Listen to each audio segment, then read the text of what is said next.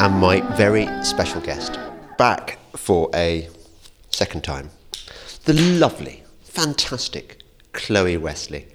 Chloe. Thank you. Great to be here. That's a much nicer intro than the BBC. Evil Taxpayers Alliance girl. What, is that what they say? Evil No, but it's a different tone, you can tell.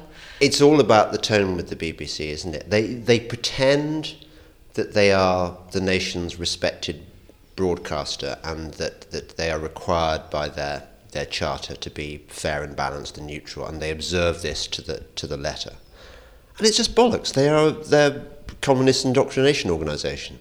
Well, I think you can... I'm not sure if it's deliberate or not, because I've spoken with a lot of producers who are really nice, really interesting, and just kind of surprised that there are some people that aren't on their political spectrum. So they sometimes speak to me as a bit of an oddity. Young person who's conservative-leaning, who's pro-Brexit. It's almost not necessarily vindictive, but sometimes just one of surprise. Like, oh, there are young people who voted Leave? How peculiar. And, do you feel comfortable with that? And yeah, a lot of people did. A lot of people feel the same way as me, but they don't speak up because they're afraid of what will happen and the abuse you get. It's so much easier to be left-wing, to believe in all the things that the left, all its shibboleths, and to believe in anti-racism and anti-whatever, all the things that they claim the moral high ground on. It requires real courage, I think, too. I mean, a sort of cussed contra mundum spirit to do what you've done. Even just to question. So to say, is socialism the best way of alleviating poverty? Even asking the question is met with disgust and surprise. And so when we don't have these very frank conversations about, okay, how can we live in a society where everyone is free to live the best life, where everyone's safe, where we're making sure that we have good discourse, it's almost as though there's this lack of being allowed to question. So you don't even have to be conservative to be shunned. If you ask the wrong questions, or even like Brett Weinstein, who is a progressive professor, I was listening to his Rubin interview, he just questioned the idea of, actually, should we be telling white students to stay away from campus? Is that a good thing to do? He just questioned the methods, and by doing so was completely vilified. And so there is this environment, but I think it's changing a little bit. Please say it is. I think it is, because if there's one thing young people don't like, it's being told what to think. And when all of your teachers and authority figures are saying, orange man bad, you must be left wing, it might... Well, I've heard from students getting in touch with me, make them go, hang on, is there a different side of the story? Where's the other side of the story? And then they go on YouTube or Twitter or whatever, and they find young conservatives or young libertarians who think the same way. And I think there is a real movement growing, but at the moment it's a little bit hidden. It's a little bit, okay, I'll listen to the Delingpod podcast, but I probably won't ever tell my friends that I think this way or that I feel conservative. Well, do you know, I had a letter, because people contact me via the Delingpod World website, and that's how they respond to the podcast. And I got an email from my Muslim special friend. And my Muslim special friend said, I'm kind of pleased that it's independent now, it's not a Breitbart production, because it's slightly easier for me to recommend to my Muslim friends. And I thought, yeah, that's nice, isn't it? But for every special moment like that, which makes you really happy, and I get other special moments, I get accosted all the time, as you know. Did I mention that last time? Anyway, I do. So, yeah. I get accosted by weird and wonderful looking, weird people, but who are wonderful. And they tell me that often they are ex-leftists who I helped red pill, which is it's like converting a lesbian, isn't it? I mean, it's that kind of male, we all want to be able to do this. And, but those moments make me happy. And at the same time, I think our work there is so much work to be done. Yeah. And I'm not sure. Look, Oxford and Cambridge have fallen. They really have. The orcs have swarmed through they've undermined Helm's Deep. They're over the ramparts. They're everywhere. That it's gone. So, and that's quite a big deal, do you not think? I mean, I don't know. I think Cambridge was wrong to rescind their offer to Jordan Peterson. Yeah. But there are still those brilliant Oxford debates where they interview interesting people from all sides of politics. I think if those continue, which debates? What, the Oxford Union debates. The Oxford Union? I think there's still hope in that there are enough students at these universities who won't put up with not being exposed to different ideas. And I think it was either Oxford or Cambridge where Steve Bannon, there was a lot of pressure to stop him speaking, but they hosted the speech. So I hope that, because I do think that if you disagree with someone, the best way to convince others that their ideas are wrong is to challenge them, to debate them. If you try to ban them or disassociate them from debate and discourse, people wonder, like, what are you so afraid of? Like, I agree with you, but actually your point doesn't quite stand, because I think it was the Cambridge Union. Cambridge Union is a separate body from the university, and same with the Oxford Union. They're not part of the university technically. Mm-hmm. So they and the guy at Cambridge Union, I know because I have chats with him on the rare occasions where I go and speak at the union. He makes a point of how they really pride themselves on free speech and not banning people, and they resist it when the university starts imposing, tries to make it difficult for them by saying, there's going to be trouble or whatever. He will then hire security to make sure that the debate goes ahead, rather than banning the speaker for health and safety reasons. What a legend. He's an absolute legend. I can't remember his name, otherwise I'd praise him. Maybe he wants to be anonymous anyway, but he does a good job at the Cambridge Union. But I think generally, I mean, you saw how the university authorities, rather than being embarrassed by the theology department, I think it was, the banned divinity department, rather than feel embarrassed about it and say, well, look, it's a divinity department's decision, it's not the university. The university doubled down by saying, yeah, we approve of this because he wants to appear with somebody wearing a I Heart Islamophobia t-shirt. Well, how can you police, if we're going to be judged on people we stood next to in a selfie, we're all going to be in deep, deep trouble, aren't we? Yeah, well, it's a tough one, because if I saw someone wearing that t-shirt, I probably wouldn't want to get a photo taken. But that's career safety, and that's caution rather than. But also, yeah, who knows? Was Dr. Peterson given an opportunity to explain at all? I don't think so, and I don't think this has done a lot of good for Cambridge's PR as an institution. I had a couple of people get in touch with me and say, quite young in high school, like, I thought Cambridge was the be-all and end-all. Yeah. I might not even apply now. Because I'm a young person interested in ideas, and if they're behaving in this way. Is that right? You actually I had a couple of people. I don't want to mention their name because of the environment it's like to be a young conservative. But that was fascinating. So I also think that because students are paying for tuition fees back, basically a graduate tax after they graduate, there is a bit of a consumer mentality. And I wonder if we have a bit more of a free market with universities, and there could be some universities that pop up that are dedicated to free speech, that say, we are the free speech university. I think you'll get a lot of young people wanting to apply there and avoid the ones that are, shutting down debates. It might take a very long time, though. So in the meantime, I think the best way forward is for young conservatives to hold debates, hold events. I think Turning Point UK is really, really exciting. I'm excited about Turning Point, and isn't it interesting how much flack they got when the news started coming out.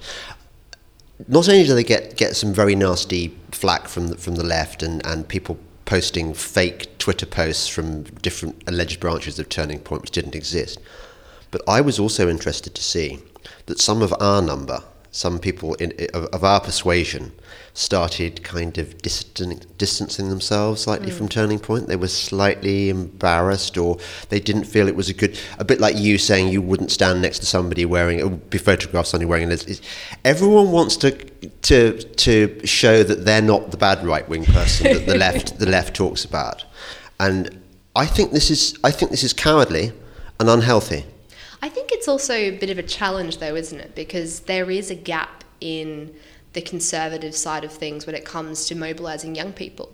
And I think that there is almost a bit of a hesitance to support Turning Point because They're like a challenger bank. They're not a normal political organisation. They're not one of your established campaigns or think tanks. They're not run by Westminster. It is very punchy. It is run by young people. The memes are brilliant. The content is punchy and interesting. Not afraid to say Corbyn's a terrorist sympathiser. Whereas if you look at the Conservative youth kind of social media accounts, they're very, very boring. So I think some of it might also be about territory. Like, well, no, we're the Conservative voice, and who are these challengers coming in to try and take our people? Look, I think that actually a youth movement shouldn't be run by a political party. I think it totally. Otherwise, then you have to support like a party line, and I think it's a positive thing for the Conservative Party long term, if they become Conservative, to have a group like Turning Point going to universities, challenging the left-wing groupthink, having debates, exposing young people to these ideas. That's how you're going to sway people, not by this kind of pint and politics, like come out leafleting with us kiddos and we'll buy you a drink afterwards. Yes. Yeah, it's really patronising, isn't it? Quite patronising. And you're absolutely right about, I liked your line about if the Conservative Party ever becomes Conservative, because at the moment that's looking pretty unlikely, isn't it? It's interesting, how would you? This is a problem, isn't it? That any youth movement affiliated with the Conservative Party is going to be bound by the current ideological status of the Conservative Party, which is currently squish, or even worse than squish, actually.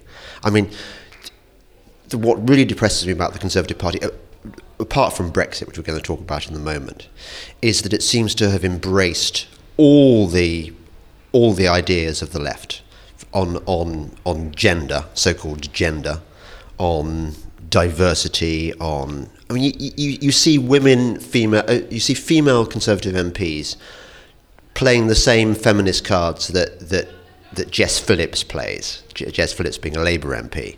And you're thinking, hang on a second, I don't believe in the identity politics game. Conservatives should not be doing this at all. Not at all. Well, you're not. I don't think you are helping women by perpetuating myths like the gender pay gap. I actually think that's incredibly damaging, because you're actually limiting people's vision about what they can achieve.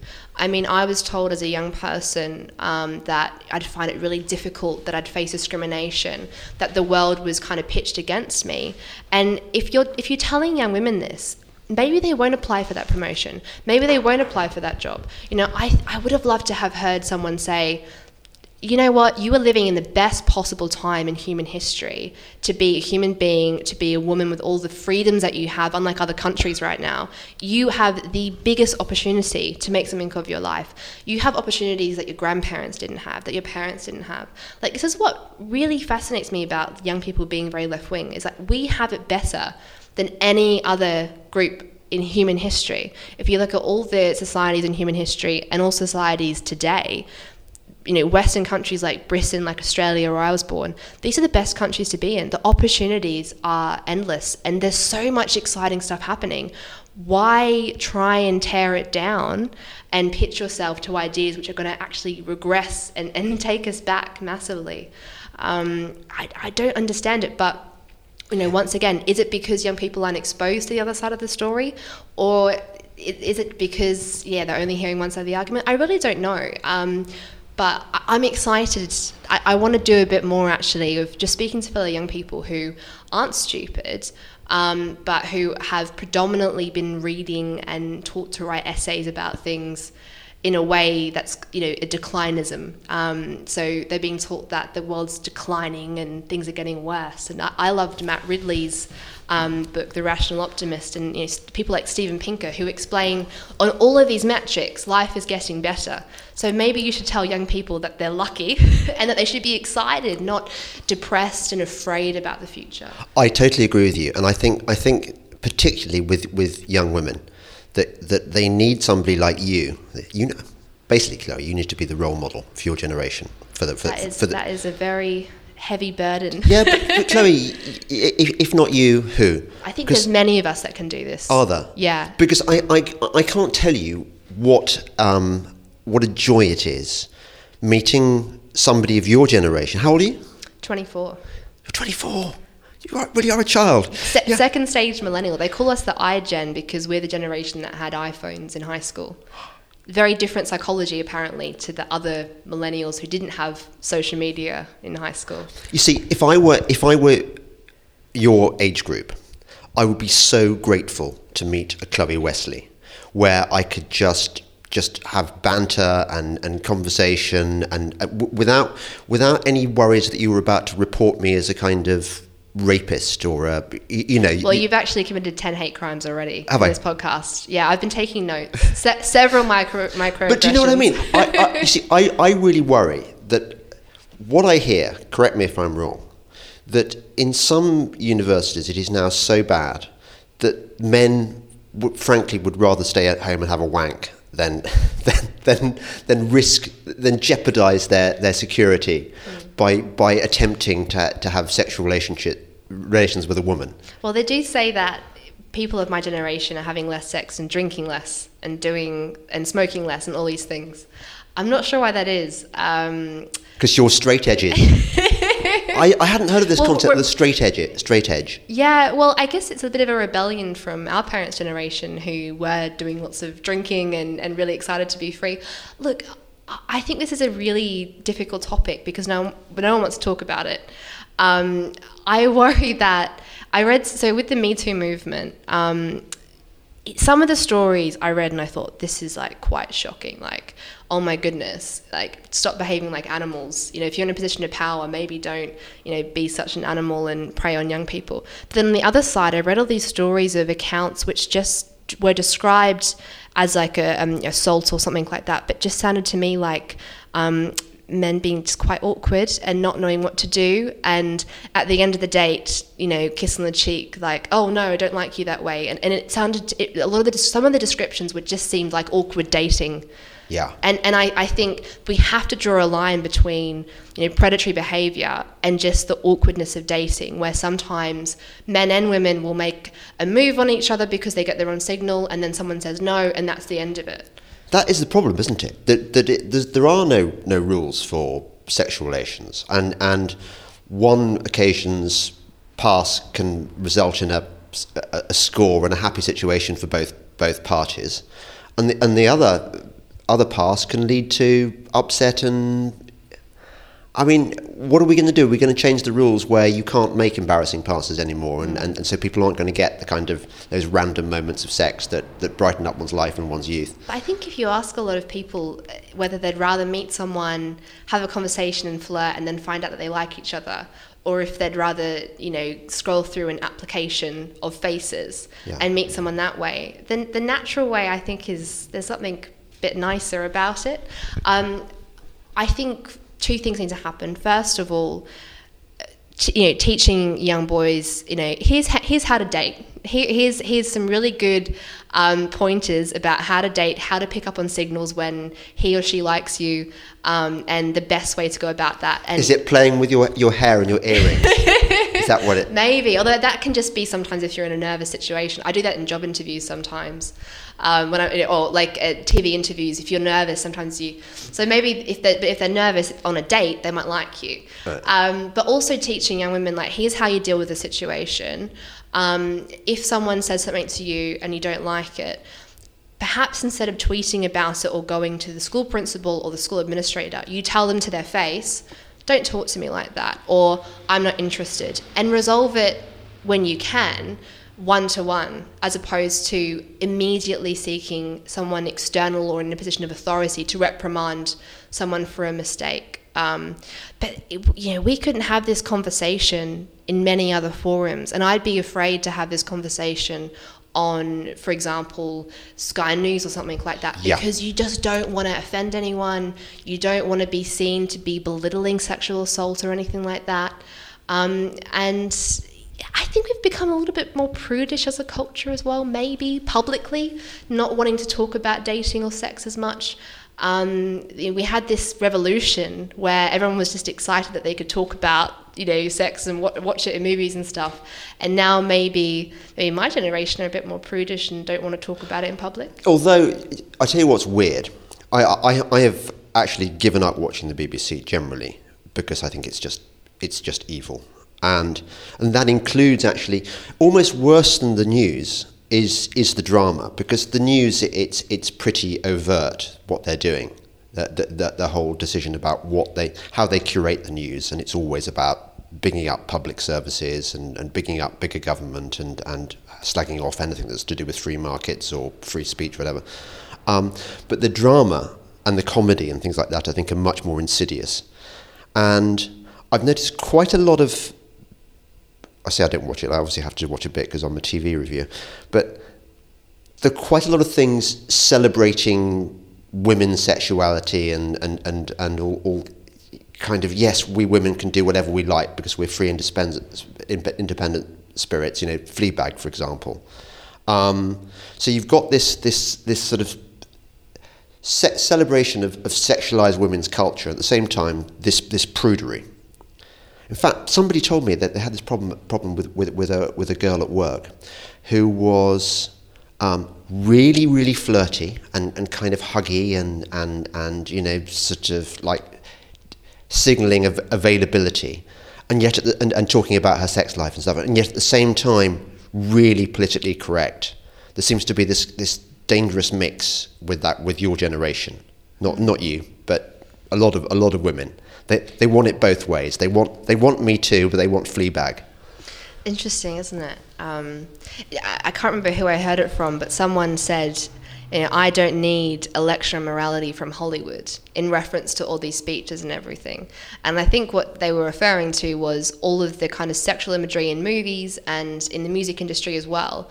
But then this also movement for respecting women and not sexualizing women. I don't know the answer. I have friends who are a bit more socially conservative and say that they think that maybe the sexual revolution's gone a little bit too far. Too many people having too many sexual partners, and that's making them unhappy. And also I have libertarian friends who say that everything should be free and open, and we should have nudity on TV all the time. So there's got to be a happy medium in society where women and men are free to express themselves. The LGBT community are free to express themselves. One of the only, Western countries are some of the only societies where, it's not illegal to love someone of the same sex or even marry them. I know there are some people that aren't happy about that, but I think it's a good thing. I think that we've reached a point in time where you can choose who you love, and that's a freedom. With free markets, we talk about free markets and free speech, but one freedom that is very modern and very recent that isn't in other countries is the freedom to choose who you love. If I was born in a different country, my dad would decide who I married and had sex with my whole life. That's been the norm in human societies. Now we're a bit more free, but we have all these other problems, don't we? I don't know. Speaking as a father of a daughter, Chloe, I think actually I'd like to maintain that tradition that the father decides. Oh, really? Well, I'm dreading the creatures that she's going to bring home one day. Appalling. They're going to be really annoying, aren't they? And I'll know that they're only after one thing, because I've been there myself. Well, you've got to hope that you've raised her well enough to be a good judge of character. That's the best thing you can do. Yeah, well, I suppose it's true, isn't it, that girls tend to want to marry their fathers one way or another. So I suppose that she's going to end up with a very fine young man. We should talk, shouldn't we, about the bad shit that's going down today. This is, you called it Brexit Betrayal Day. And that's what it is, isn't it? This is the day for special friends who are not aware. Actually, no, well, how would you be aware? You don't know when this is recorded. We're recording this on Friday, the 29th of March, the day that Britain was supposed to leave the European Union. Yeah, but we're not, are we? No. Give me your analysis of why we're not leaving. Well, there's a majority of voters who want out of the EU, who don't want Britain to join a European superstate, because the majority of voters have common sense. And then all of the politicians said, okay, we'll implement the referendum results. And then they went to a general election and said to their constituents and their voters, vote for me, I'll deliver Brexit. 80% of people voted for political parties campaigning for Brexit. Labour was committed to Brexit. And so then you have this bizarre situation where you look at the Parliament today and MPs are saying we need to delay Brexit, we need to have a second referendum, we need to have a softer Brexit. I mean, what are they doing? Who do they think they are? There's been 2 votes on this now. People are clear about what they want to happen. And I just don't know at this point if the political establishment will let Britain leave the EU. I don't think they will. If they can possibly stop it, they will. But I've been reading Twitter, as I do, to get my information. And I've been seeing this morning, for example, various think tankers, people pretty sound on Brexit, who are saying things like, look, no one wants Brexit more than I do, but regretfully, I'm going to have to say that the MPs really should vote for Theresa May's dog turd rolled in glitter withdrawal agreement, because it's the only way we're going to get even a semblance of Brexit. And I'm not with them. I don't buy into that argument. Do you? I don't. I'm not an MP, so I don't have to make this difficult decision about whether to vote for the deal or not. No, but you are a think tanker. But I'm a think tanker. I just think this deal is terrible. And this is not the final agreement. This is an agreement to start the next stage of negotiations. And this agreement means that at the next stage, we are placing all of the cards in the EU's hands. We're essentially entering the negotiations from a position of great weakness, where the UK will be forced to sign up to any kind of agreement to avoid this backstop, which is essentially the EU keeping Britain in the customs union and deciding on a lot of rules and regulations on behalf of the British people. Keeping Britain in the customs union via Northern Ireland. Exactly. Yeah. So a separate part of the United Kingdom will be disunited. Yeah. And essentially an ongoing member of the European Union's customs union.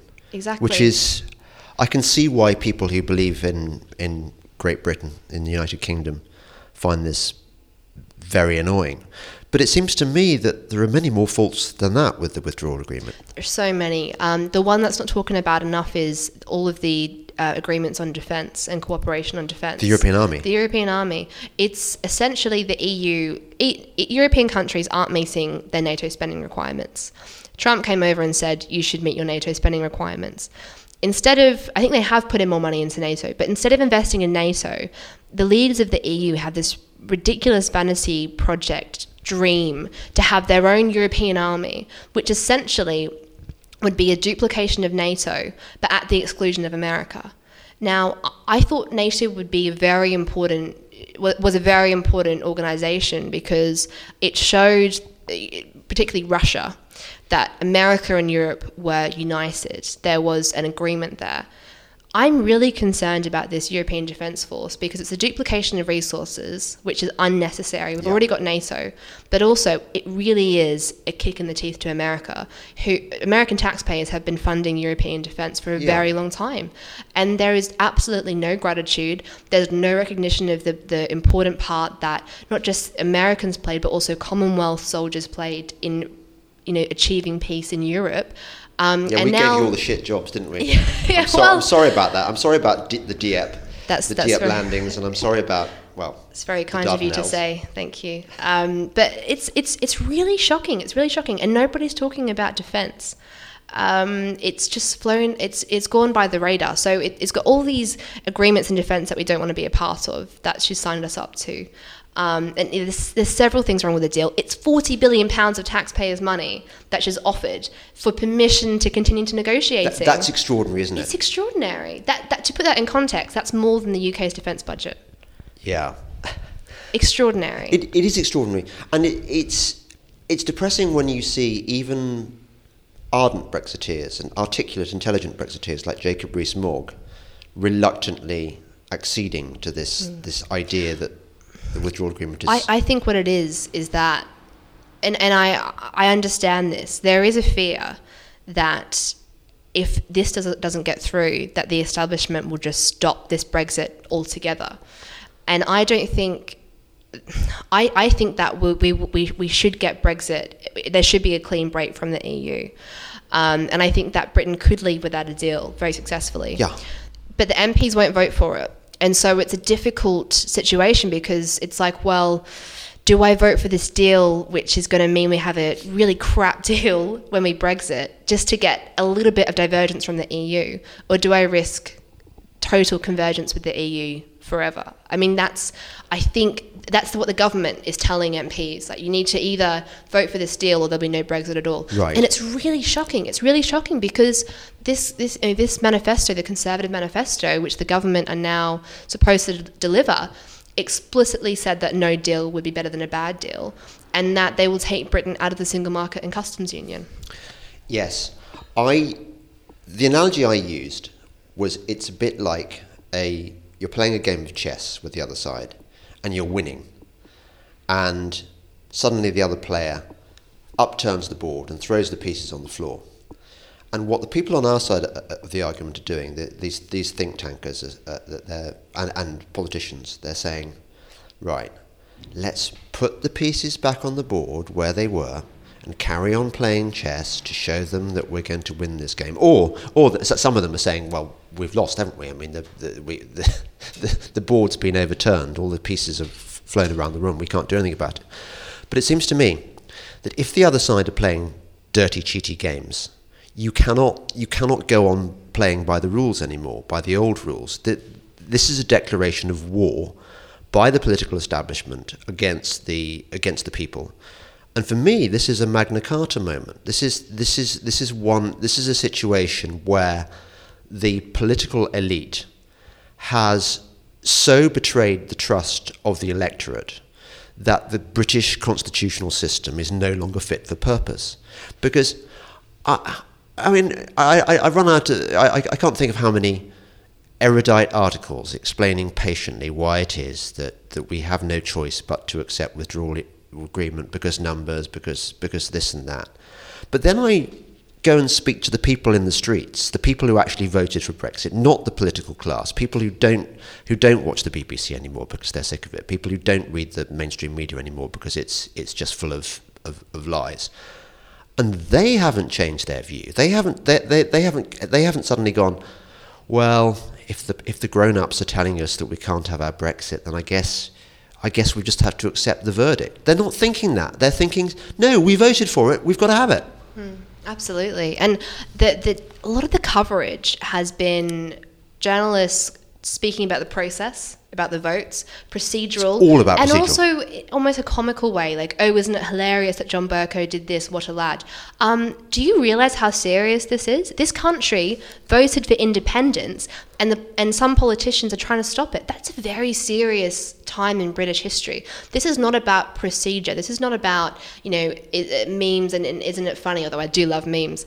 But the coverage, I don't think, has represented fully this monumental moment in this history and how serious it is for a group of MPs to come together and completely betray the main promise they put to people at an election and a referendum. I mean, it's extraordinary. And they keep on saying, well, people need to vote again to confirm their decision. They voted again in the 2017 election, and it's not their fault that MPs lied about their intentions to respect the result. That people have made it clear to politicians what they want to happen. And I don't know what's going to happen from here. Will the deal pass today? Maybe it will. Then we might have a new leader.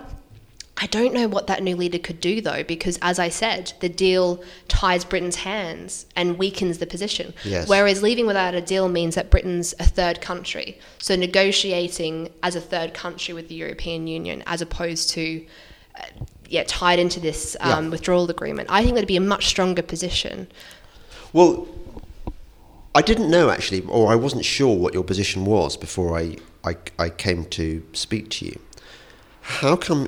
Why are you so sound? I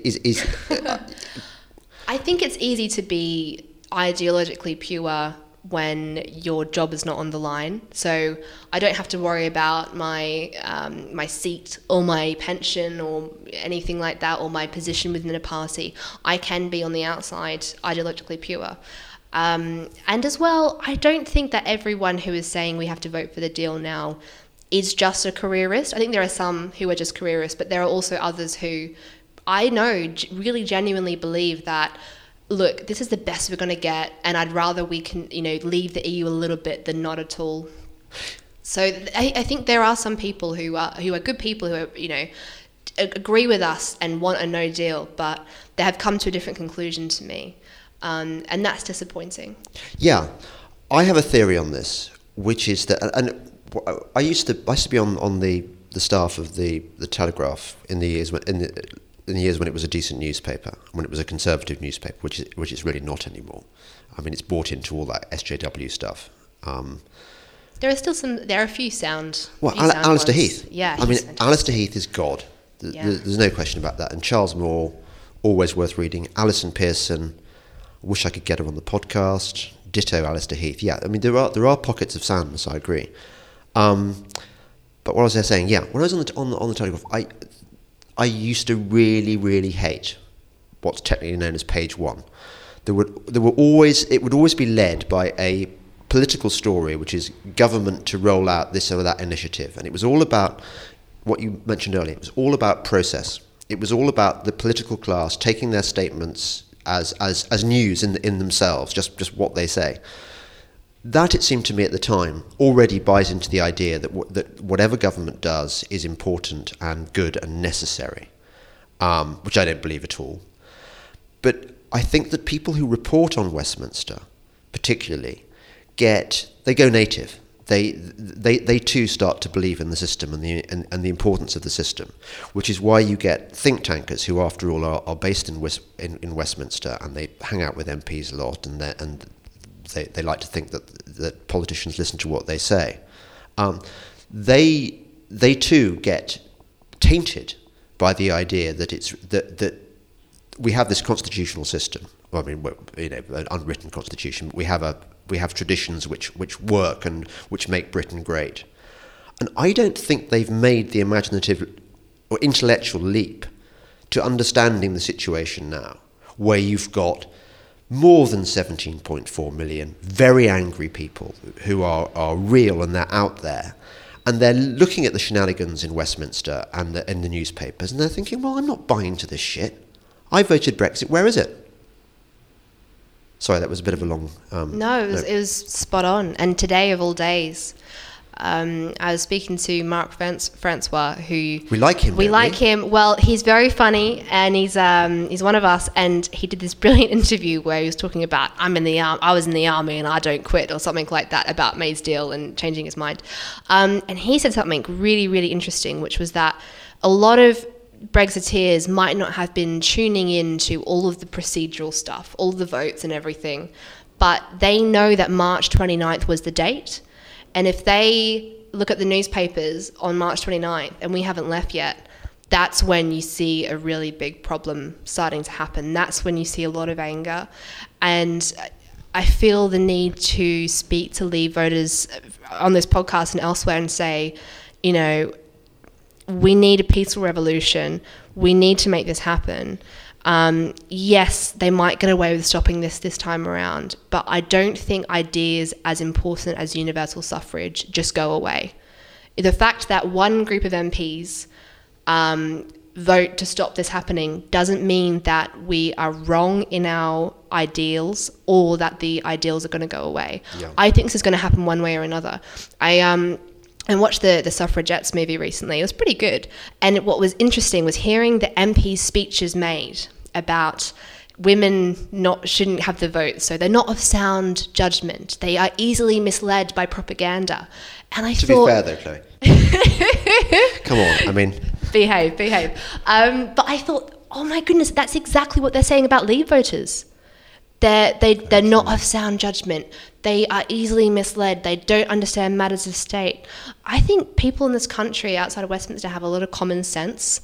And I don't think a university degree is a pretty good indicator of wisdom and intelligence. Actually, at this point, if I was smarter, I would have done an apprenticeship, because then I would be earning while I'm learning. But also there's different kinds of intelligence. If you're running a business, or you're self-employed, or you're raising a family on a low income, you're making decisions every day about risk and reward, and about budget budgets, and the risks are very, very real.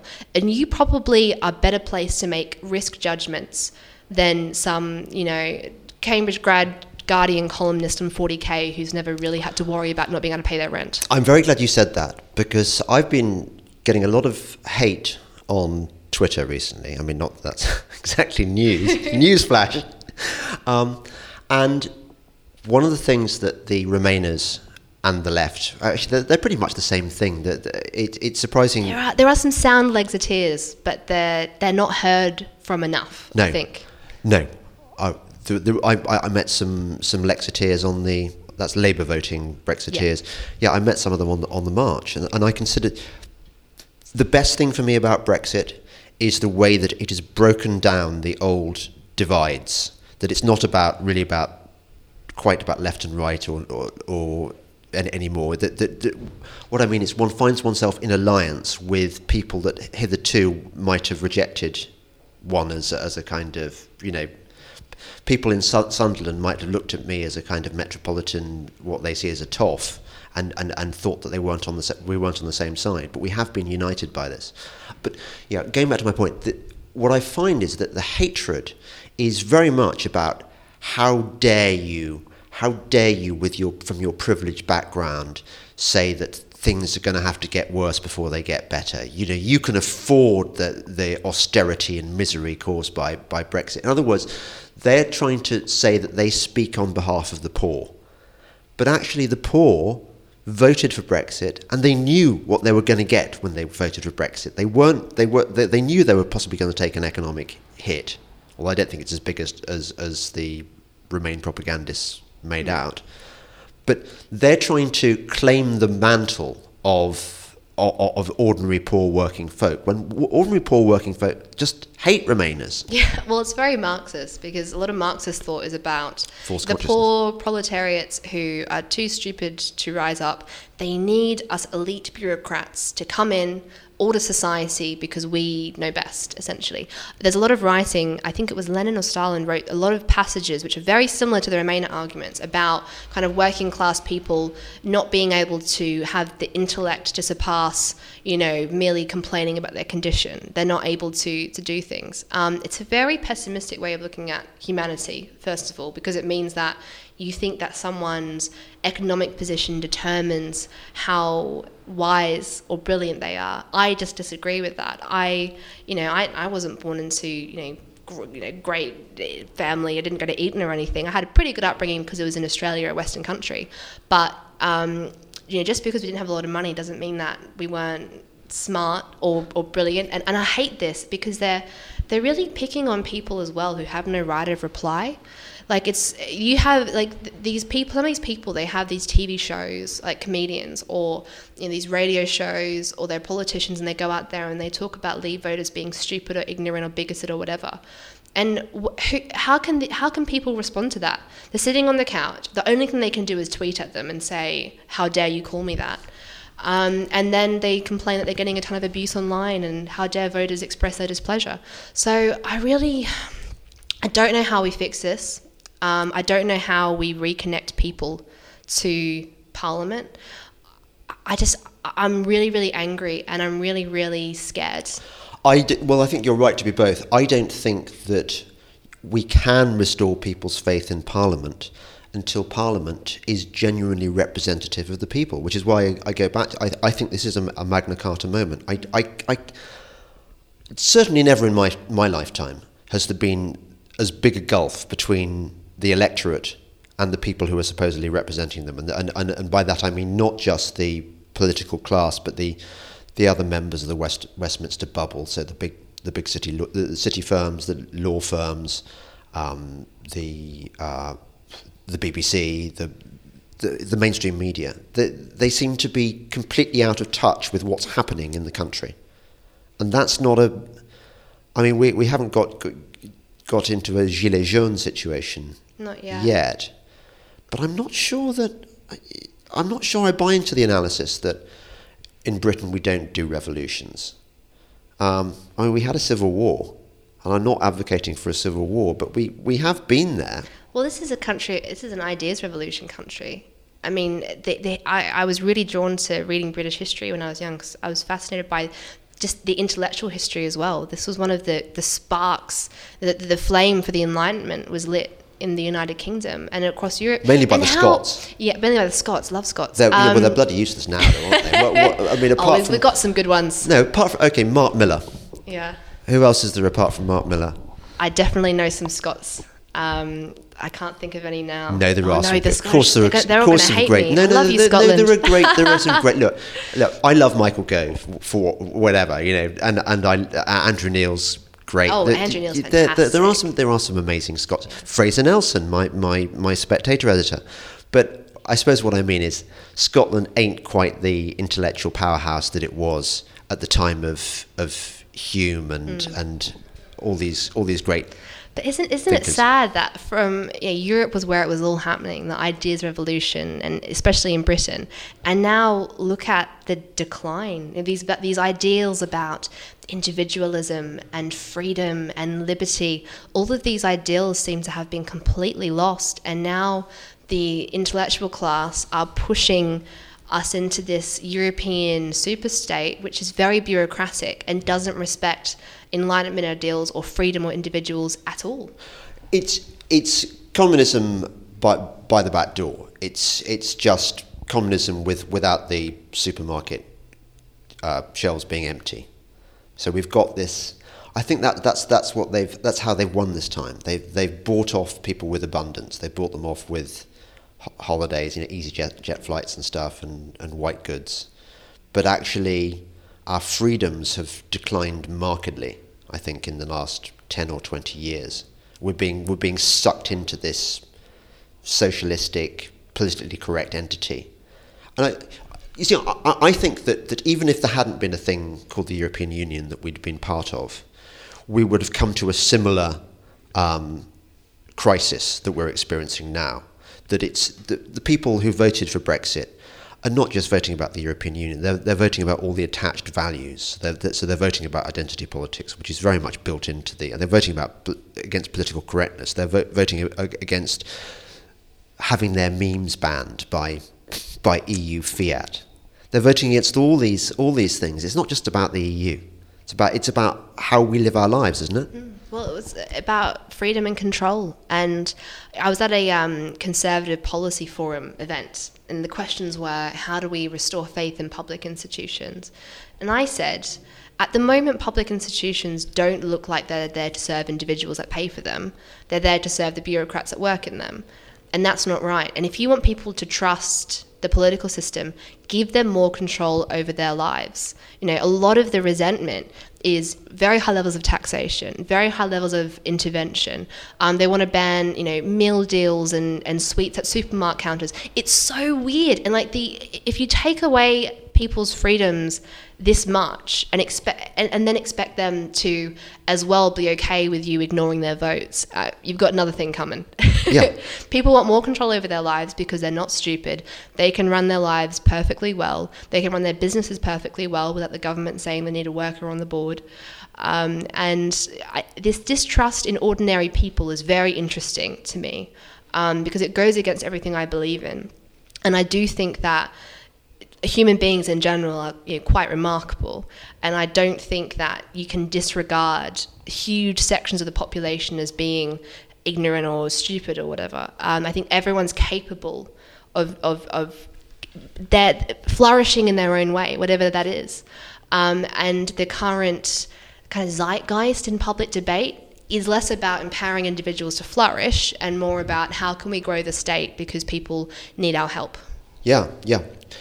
You're going now to go to some SOAS students with some searching questions which they're going to be incapable of answering, and you're going to hope that they're not going to egg you or anything like that. I hope not. I think it'll be really interesting because I like speaking to socialists and young lefties because sometimes I learn something, first of all, about how they've come to that, what they've read, but also it often surprises them that a fellow kind of young person wearing boots and leather jacket considers themselves to be conservative. So I'm going to ask questions. Ask what's your political beliefs?